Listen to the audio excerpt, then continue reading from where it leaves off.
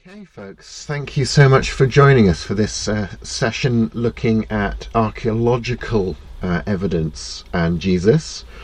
I won't spend time introducing myself. If you want to find out about me, you can go to my website at peterswilliams.com. That's on the screen there.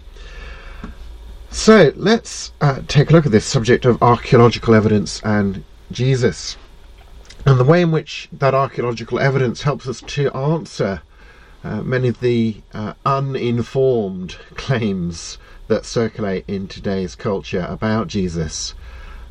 Claims such as that Jesus probably didn't exist, according to Victor Stenger, one of the new atheist writers, for example.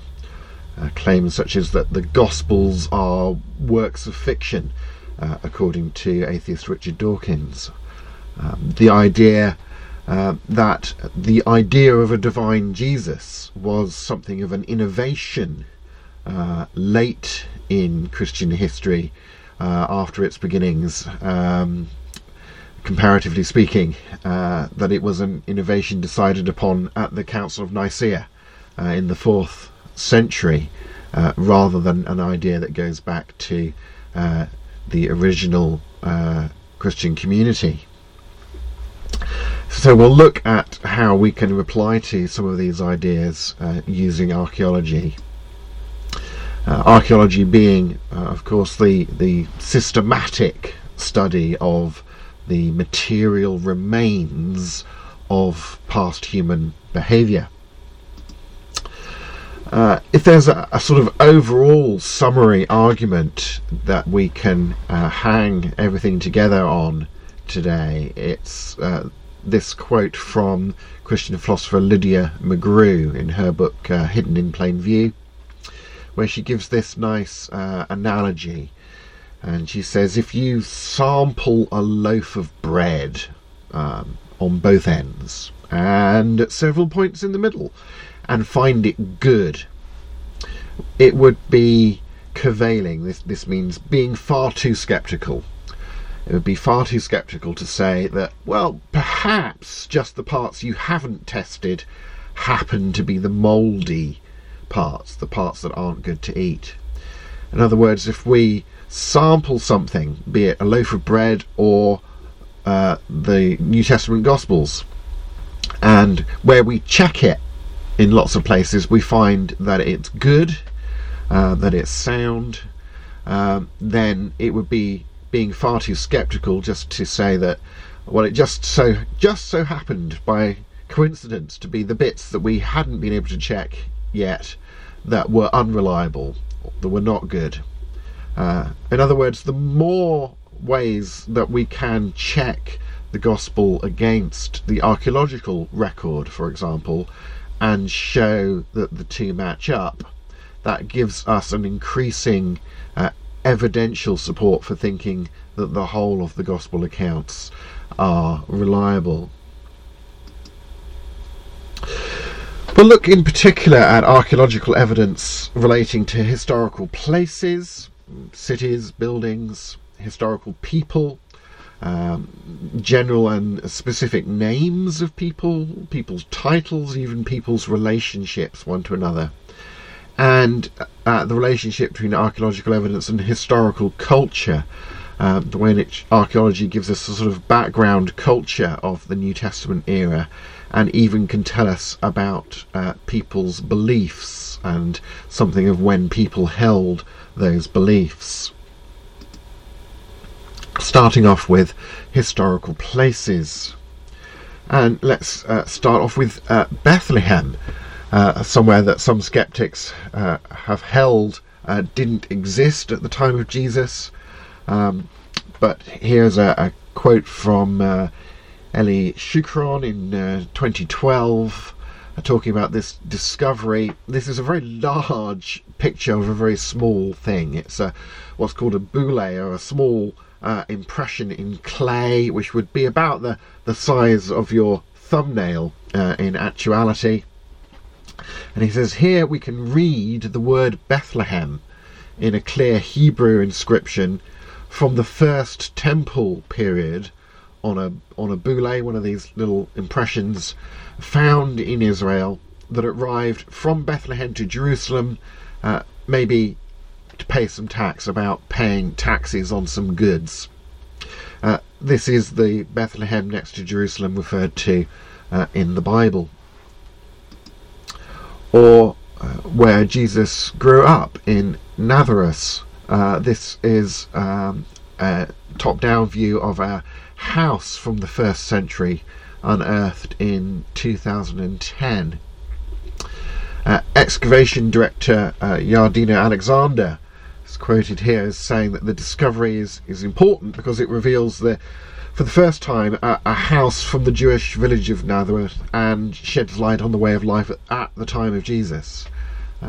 She says the building we found is small and modest and most likely typical of dwellings in that period. And she even comments that it may well have been a place that Jesus and his contemporaries were familiar with because of its dating. Capernaum is somewhere that's mentioned a lot as one of the places that Jesus based ministry out of. Peter's mother-in-law lived there. This is a picture of the synagogue in Capernaum, but actually the lighter stone is a later synagogue than at Jesus' era. But if you look down to below the light-coloured stone, you'll see the black basalt stone, and that black basalt seems to be, people think, the foundation of the 1st century synagogue, and later that synagogue was knocked down and the foundation reused to build a new synagogue upon. But the foundation of the 1st century synagogue is still there, and there are 16 references to Capernaum in the Gospels, and particularly it's mentioned that Jesus taught in the synagogue there, according to Mark 1 and Luke 4. So there was a synagogue there during the 1st century. According to Luke 7:5, it was built by, i.e. paid for by a Roman centurion, interestingly enough. Here's a more recent find of a 1st century synagogue. This was discovered at Bet Shemesh in May 2020. Scripture says that Jesus frequently taught in synagogues, lots of references that one could give. The Bet Shemesh synagogue adds to a growing list of 1st century synagogues that have been excavated, indicating that they were fixtures of communities all around Israel, as is described in the Bible, something that had been questioned in the past. Back to Capernaum, I mentioned Peter. This is what is very plausibly Peter's house, and it's a little bit difficult to tell what's what here in this picture. As above it we have a concrete viewing platform, and then you'll see there's a sort of concentric series of walls. It started with the discovery of the remains of an octagonal 5th century church in Capernaum. And in 1968, archaeologists discovered the remains of a 4th century church underneath that 5th century church. And then they found out that the 4th century church seemed to have been built around a 1st century house from Capernaum, which had apparently been used as a Christian meeting place since around the second half of the 1st century. And interestingly, Constantine, the Emperor Constantine's mother, Egeria, writing in the 4th century, talking about going on pilgrimage in the Holy Land, wrote that in Capernaum, the house of the Prince of the Apostles has been made into a church, with its original walls still standing. It's where the Lord cured the paralytic.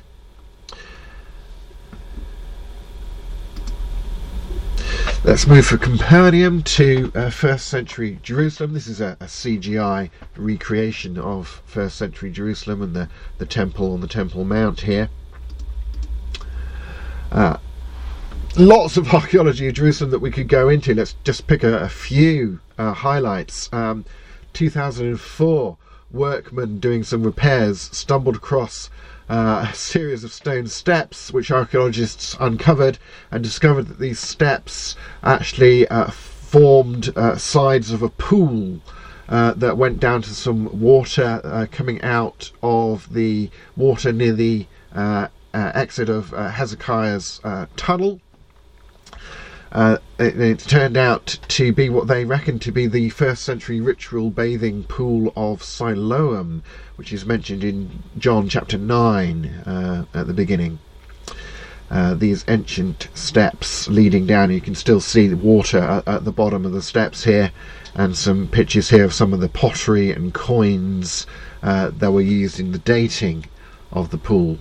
Pottery styles change over time, and that helps archaeologists date things, and of course coins nicely. People tend to stamp dates on them when they make them, so that helps archaeologists to securely date finds as well. Solomon's portico was part of that Temple Mount complex, a double colonnade that surrounded the temple built by Herod. And in 2017 they discovered an ornamental capital. A capital's the top bit of a pillar. You had to have a bottom bit and the column of the pillar, and then a top bit that sort of flares outwards before the thing resting on top of the pillar. And this is the top of this colonnade, an ornamental capital from one of the portico columns of Solomon's portico in the temple. It indicates, this find, that the 41-foot column had a circumference of about 30 inches round at its top. John 10:23, for example, says Jesus visited Solomon's portico, and Acts and a couple of places mentions about the early church using this portico as a meeting place. Moving on swiftly from historical places to historical people, let's take a fascinating passage from near the beginning of Luke's Gospel, because here's a passage where Luke is situating historically what he's writing about in good historical style. And Luke 3 verses 1 to 2 talks about in the 15th year of the reign of Tiberius Caesar, the Roman emperor, when Pontius Pilate was governor, the Roman governor of Judea, Herod, tetrarch of Galilee. A tetrarch was a governor of a quarter of a province. So he was governor of a quarter of a province in Galilee. And his brother, Herod's brother Philip, tetrarch of Iturea, and Trachonitis, who's mentioned in Josephus in Jewish Antiquities, and Licinius, tetrarch of Albini. I'm probably mangling some of the names here. During the high priesthood of Annas and Caiaphas, the word of God came to John, son of Zechariah, John the Baptist, in the desert. So lots of names from Roman and Jewish society mentioned here. Lots of names that we can check against historical records like Josephus, but also archaeological data. Tiberius Caesar, being the Roman emperor at the time, has lots of archaeological artifacts associated with him, of course, including the denarius coin here, commonly referred to as the tribute penny from the Bible, whose image is on this coin. Jesus asking them about paying taxes. The coin shows the portrait of Tiberius Caesar. Or the famous Pontius Pilate inscription, sometimes called the Pilate stone. It was a Latin inscription on a bit of stone that had been reused from its original context as building material But you can work out that the original context was a temple to the glory of Tiberius Caesar, something called a Tiberium. And this text mentions, we have here a reconstruction. The bits in brackets don't exist and have to be sort of reconstructed. But this Tiberium of Pontius Pilatus, prefect. So Pontius Pilate, prefect. This was discovered in 1961 at Caesarea Maritime in Israel. A much more recent find relating to Pontius Pilate is the Pilate ring discovered in 2018, when scientists announced that this seal ring would have been a ring used for making impressions in like clay or in wax, to make those kind of bulla impressions that we saw earlier. This was the ring that would have made those kind of impressions, a seal ring, excavated actually in the late 1960s at Herodium, but as is often the case, it takes a long time to get people to go through the finds that are dug up in archaeological digs, and to sort of work out what they are, and to write papers about it, and to publish the material.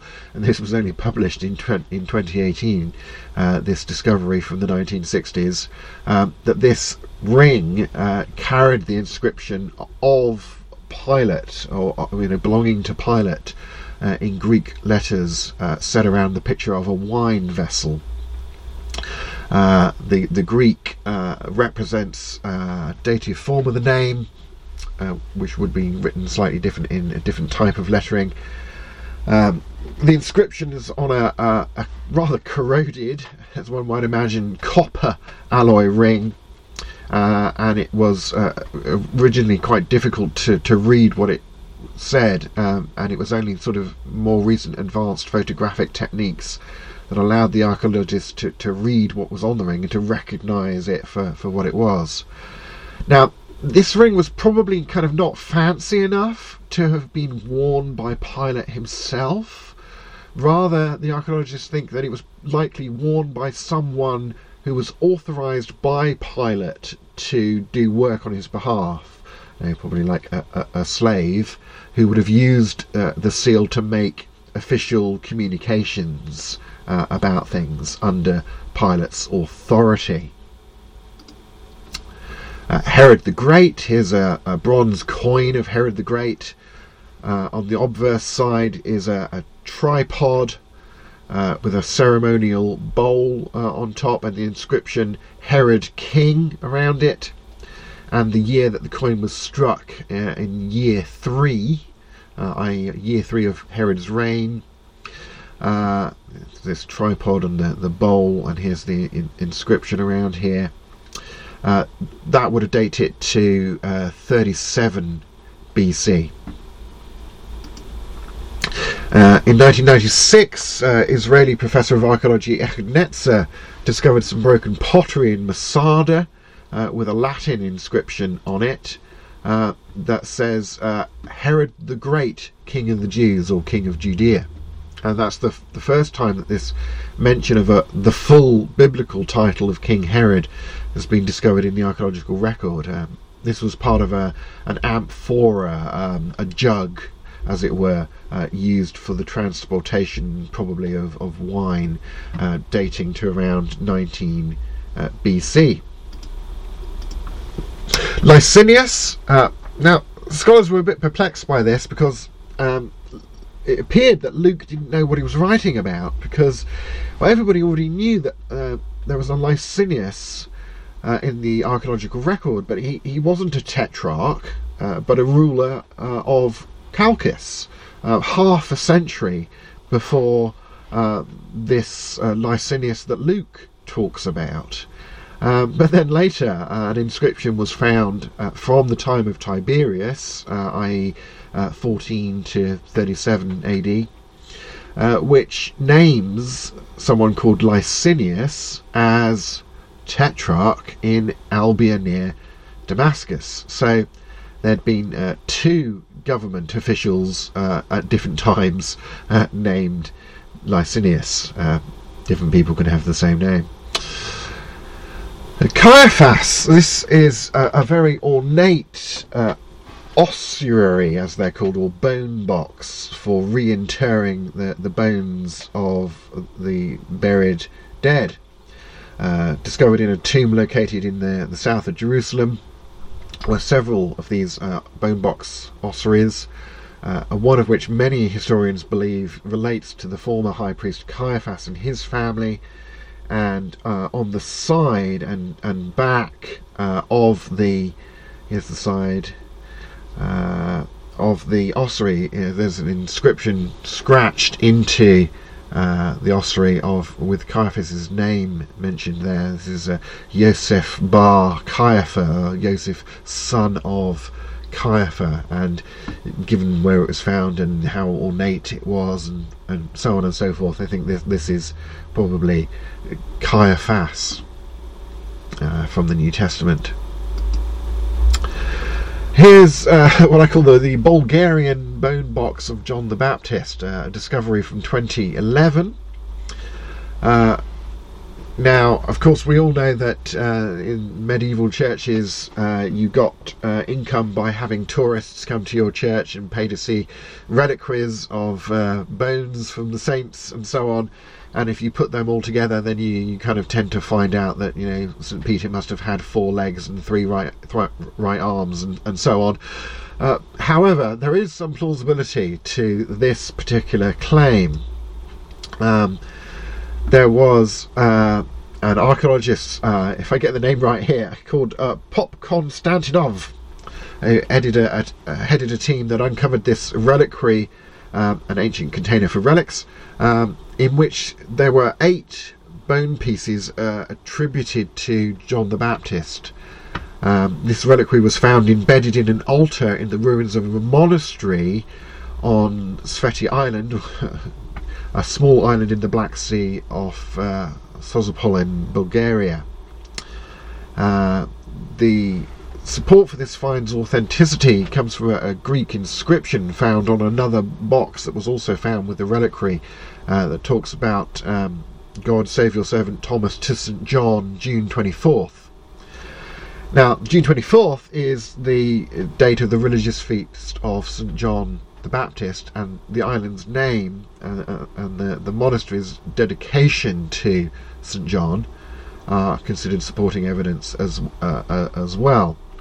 Now, they did find out that some of the bones in the box were not human, but some of the bones were human, and Oxford University archaeologists undertook some carbon dating tests of those bones. They dated the right-handed knuckle bone, shown here, to the middle of the 1st century AD, when of course John is believed to have lived until his beheading as ordered by King Herod.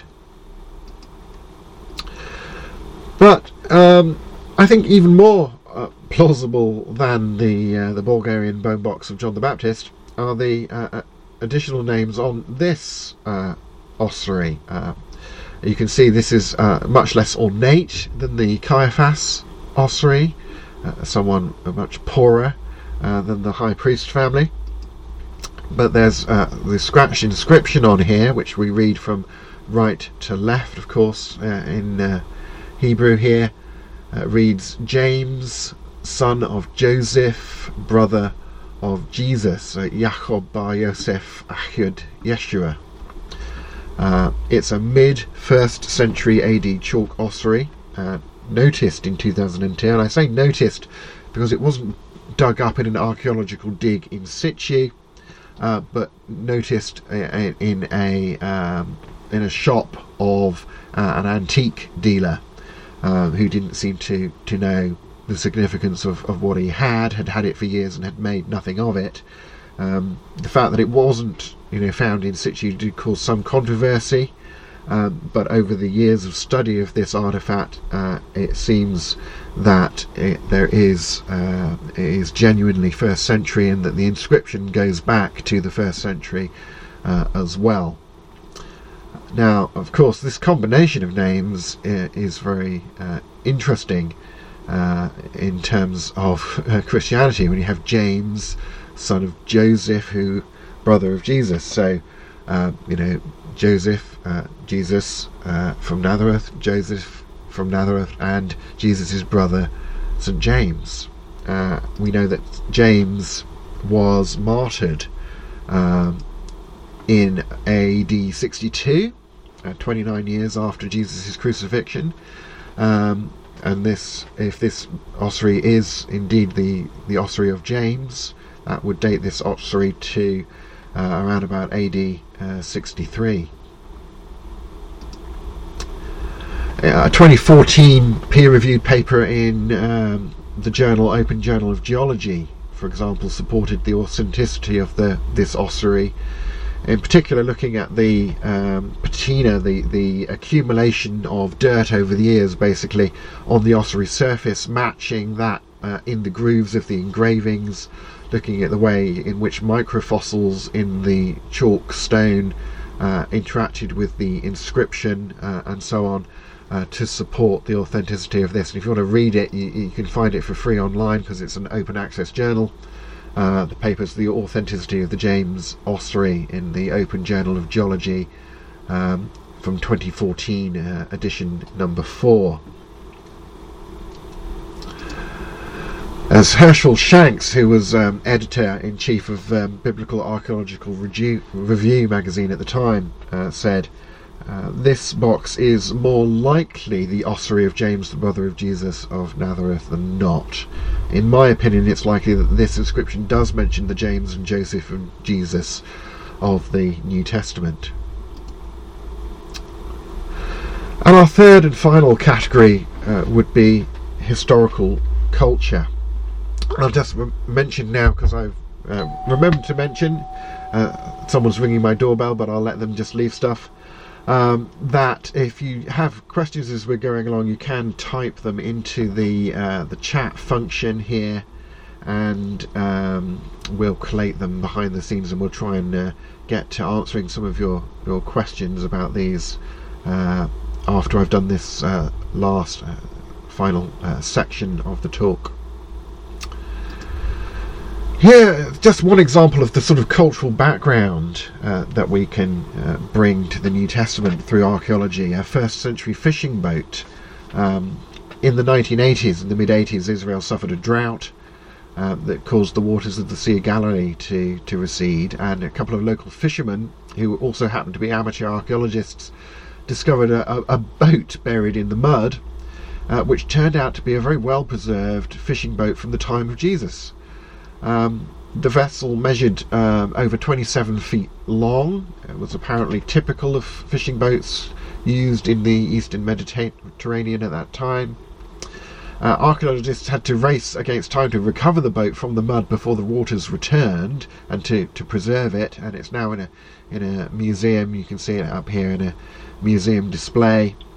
And various things found with the boat, pots and lamps and so on, helped to date it securely to the 1st century, and that was confirmed also by some radiocarbon dating of the wooden planks of the boat to the 1st century.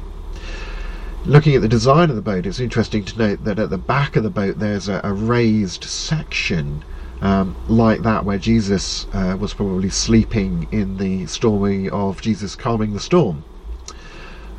Also, you can show that the boat could easily accommodate, say, 15 people, so there would certainly have been room for Jesus and 12 disciples in such a boat.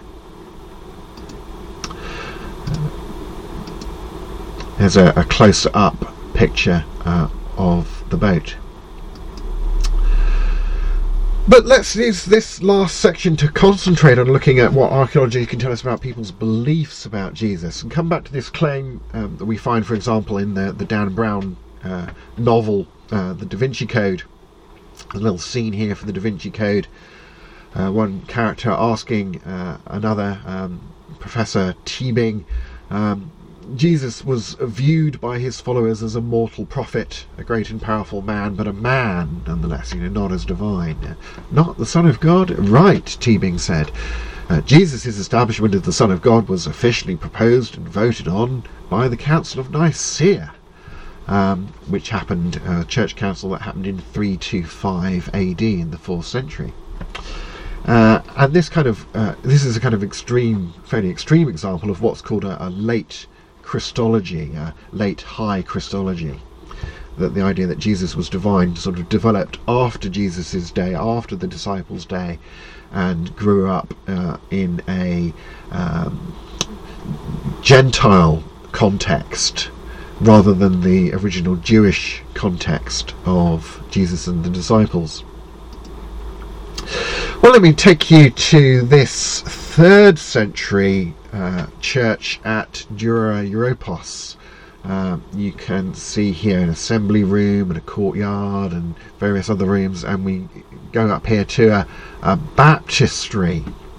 And that baptistry is fascinating because it carries some pictures on the wall, including, for example, this picture. You may be able to make out somebody lying on a bed and somebody carrying a bed on their back. There's a figure in a sort of toga with an arm outstretched over the figure on the bed, and it's pretty obvious that this is a depiction of Jesus healing the paralytic and the whole, take up your bed and walk. Now, they've interpreted it in terms of their cultural ideas. It would have probably been more of take up your bed mat and walk, rather than your sort of iron bedstead kind of thing that's depicted here. But still, that's the scene that's being depicted in this baptistry in a 3rd century church. And of course, the most significant thing about that story that's being depicted here, when we look at it, for example, here in the Mark chapter 2 verses 3 to 12, is it all hinging upon Jesus' authority to pronounce the forgiveness of sins, which gets people in his day all worked up because they ask, who can forgive sins but God alone, right? So there's something of about Jesus' claim to his own status going on here, being referred to. Or this picture of folks in a boat on the sea, and what appears to be someone standing on the sea, and someone else up to their knees, kind of in the sea, holding out an arm to the figure who's standing on the sea, holding out an arm to each other. Of course, this immediately puts us in mind of the scene of Jesus walking on the water and St. Peter jumping out of the boat and running on the water towards Jesus until he looks down and realizes what he's doing. A little bit like Wile E. Coyote in the Roadrunner cartoons, and then starts sinking. But when you relate this scene to Old Testament background, think of Job 9:8. He alone, talking about God, he alone stretches out the heavens and treads on the waves of the sea. To walk on the water may have been Jesus symbolically making a claim about himself, or at least these people in the 3rd century may be making that kind of claim on Jesus' behalf, that they believed this about him by depicting that kind of a scene. Or this picture from directly above the baptistry, where we have a picture of sheep and a shepherd carrying a lost sheep, perhaps, on his shoulders. And of course, in the Old Testament, this image of the shepherd is constantly applied by God to himself, and it's an image that Jesus applied to himself in John 10:11. I am the good shepherd lays down his life for the sheep. Think of Psalm 23 in the Old Testament, the Lord is my shepherd. So there again, it seems to be a divine claim going on here, being referenced in the 3rd century. So we have several apparent references in this 3rd century baptistry to scenes from the Bible that people are depicting that seem to show that they, at least, thought of Jesus in divine terms. Let's go a little earlier to the 3rd century, in about 230 AD, to a Christian church or prayer hall discovered in 2005 near Megiddo, discovered indeed in the grounds of Megiddo prison when they were trying to do some works there to extend the prison, and then they stumbled across a first century village, including this prayer hall. Now we have a reconstruction of what it would have looked like here, with a little table in the middle and these frescoes around it, mosaics around it, and here is a top-down photograph of this hall, and the mosaics around the plinth. The top of the table's disappeared, but the central plinth of the table is still there.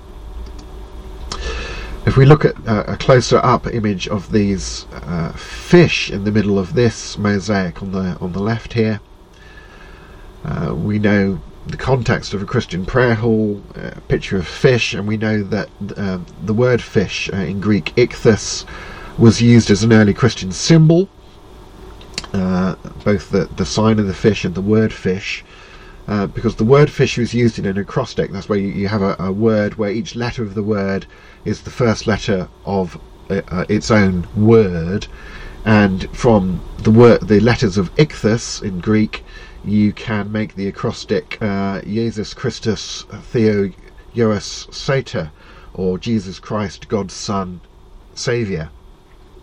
Jesus Christ, God's Son, Saviour. So very plausibly this fish picture is a reference to belief in the divinity of Jesus.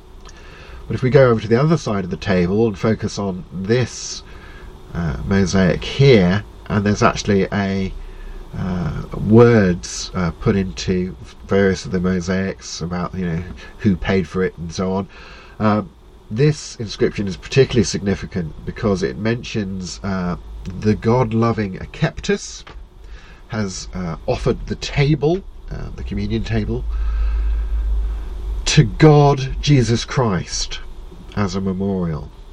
The God-loving Akeptus has offered the table to God Jesus Christ, or to the God Jesus Christ as a memorial. And the God Jesus Christ is the Greeks didn't underline things, they overlined things. So this is overlined, emphasized in the mosaic indeed.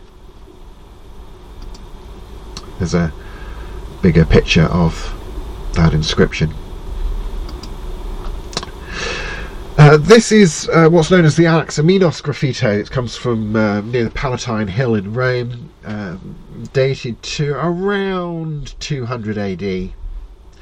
And we have a picture of a donkey-headed human figure who's got his arms outstretched on what seems to be some kind of crossbar,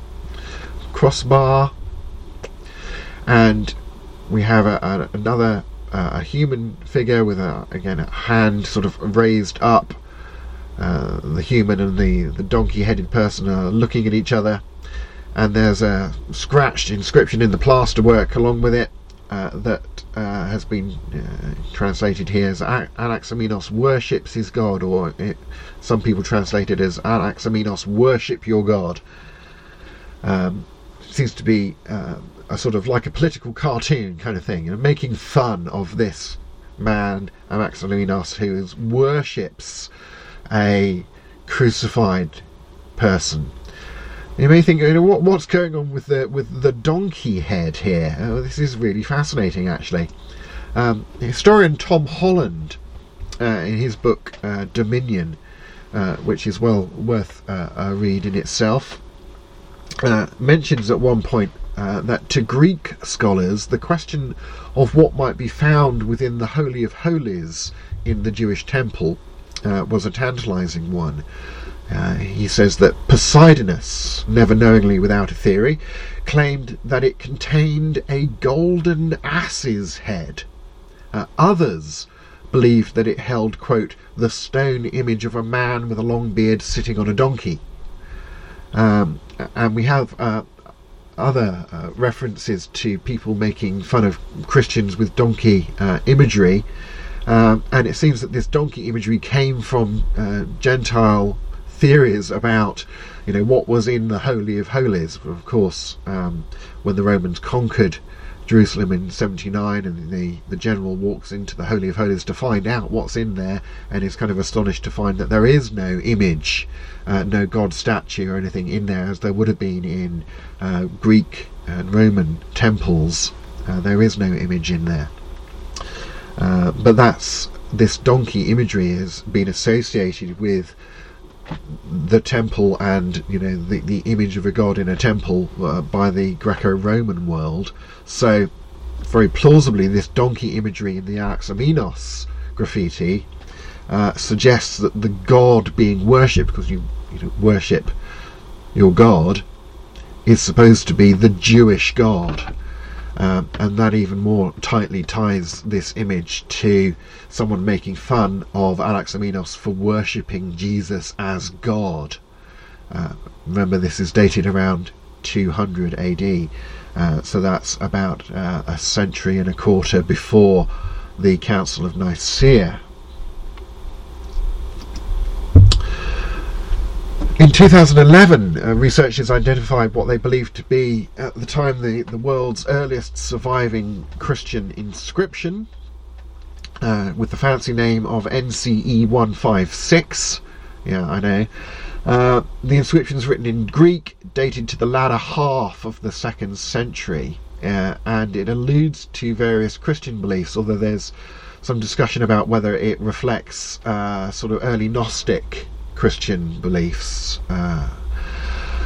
If in fact it is a 2nd century inscription, says researcher Gregory Snyder, and he thinks it probably is, it's about the earliest Christian material object we possess. Snyder, who wrote about this finding in the Journal of Early Christian Studies, believes that it's a funereal epigram, a poem associated with a funeral that incorporates both Christian and pagan elements. But it's still interesting when we read this very strange imagery from this epigram, and here it is in translation. To my bath the brothers of the bridal chamber carry the torches. Here in our halls they hunger for the true banquets, even while praising the Father and glorifying the Son. There, i.e. with the Father and the Son, is the only spring and source of truth.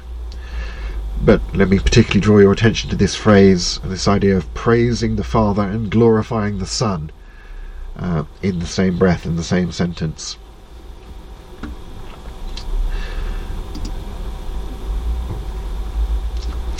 Finally, the Rotas or Sator square, discovered, for example, in Pompeii, which dates it to before the eruption of Mount Vesuvius in AD 79.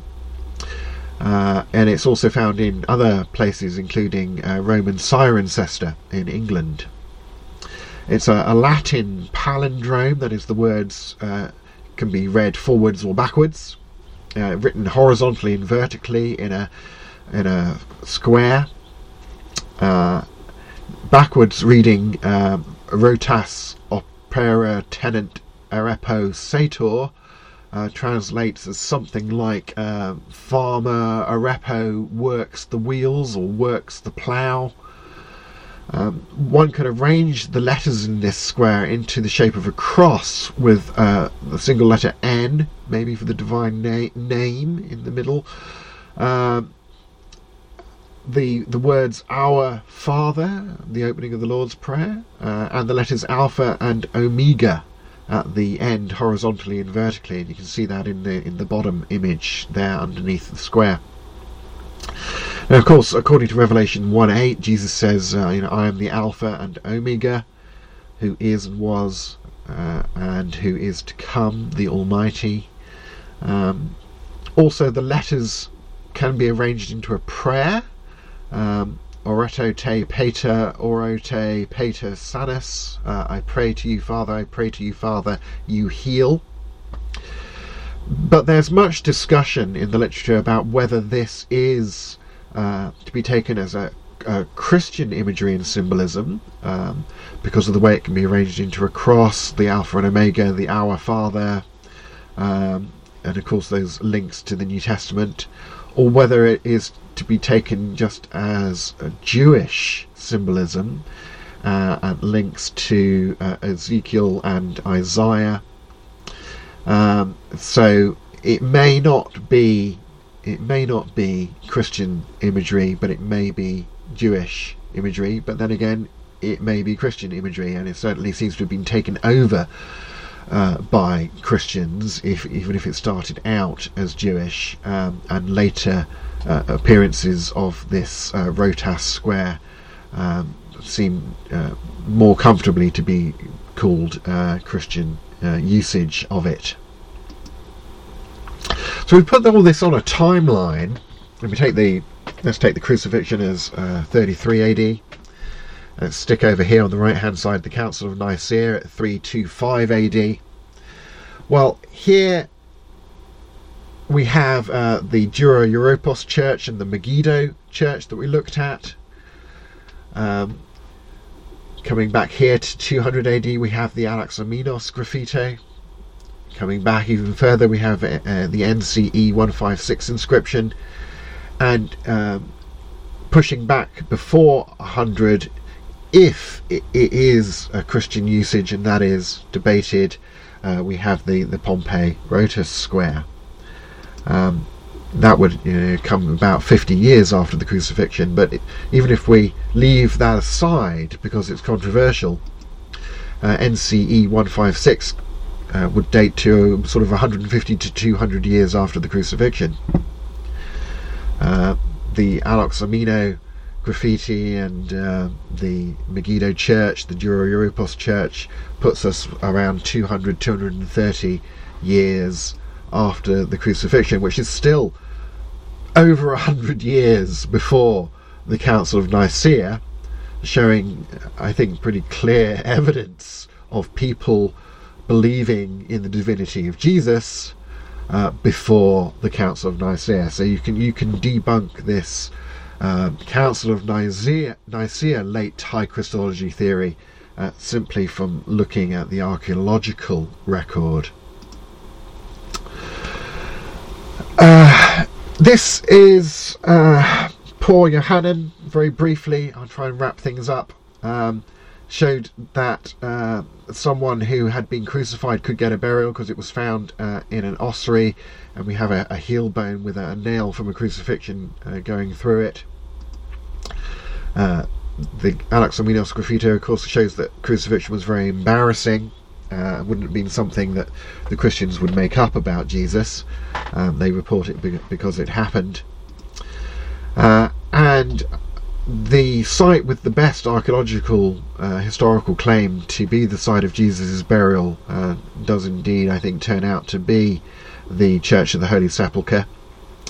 And they recently renovated the sepulchre within the church there, and dated the original parts of the church that more has been added to over the years to the 4th century, which supports the traditional dating of the construction of the first church of the Holy Sepulchre to mark where the tomb of Christ was supposed to have been during the reign of Emperor Constantine. We mentioned him earlier.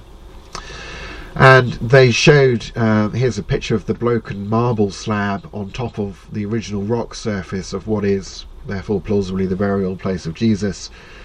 And National Geographic archaeologist Frank Hibbert mentioning that this appears to be visible proof that the location of the tomb hasn't shifted through time, something that scientists and historians had wondered about for decades.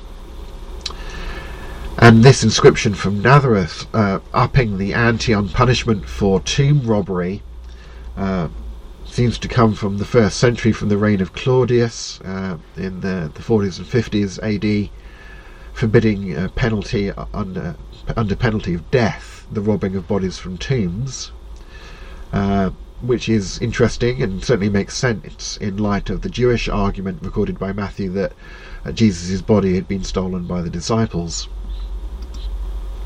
So, to summarise, it seems that just by looking at the archaeological evidence, that would indicate that Jesus, son of Joseph and brother of James, who was buried in Jerusalem in the middle of the 1st century, existed in the early middle 1st century. That Jesus was crucified, which probably killed him. That a crucifixion could indeed be given a decent burial. That Jesus was buried, and thus probably dead, in a now empty Jerusalem tomb just outside what would have been the 1st century position of the city walls of Jerusalem. That grave robbery was an offence that may have been particularly associated with Nazareth for some reason, where the New Testament says that Jesus lived by the mid-1st century. That despite his highly embarrassing crucifixion, Jesus was considered divine by at least some people within around 175 years of his crucifixion. That in the early 3rd century, Jesus was held to be divine in the Judeo-Christian sense, over a century before the Council of Nicaea. And that indeed, in general, the 1st century biographies of Jesus in the New Testament have been repeatedly verified by archaeological discoveries relating to things like places, people, titles, culture, relationships between people, etc., which should all encourage us to trust those biographical reports, even on matters that we can't independently verify.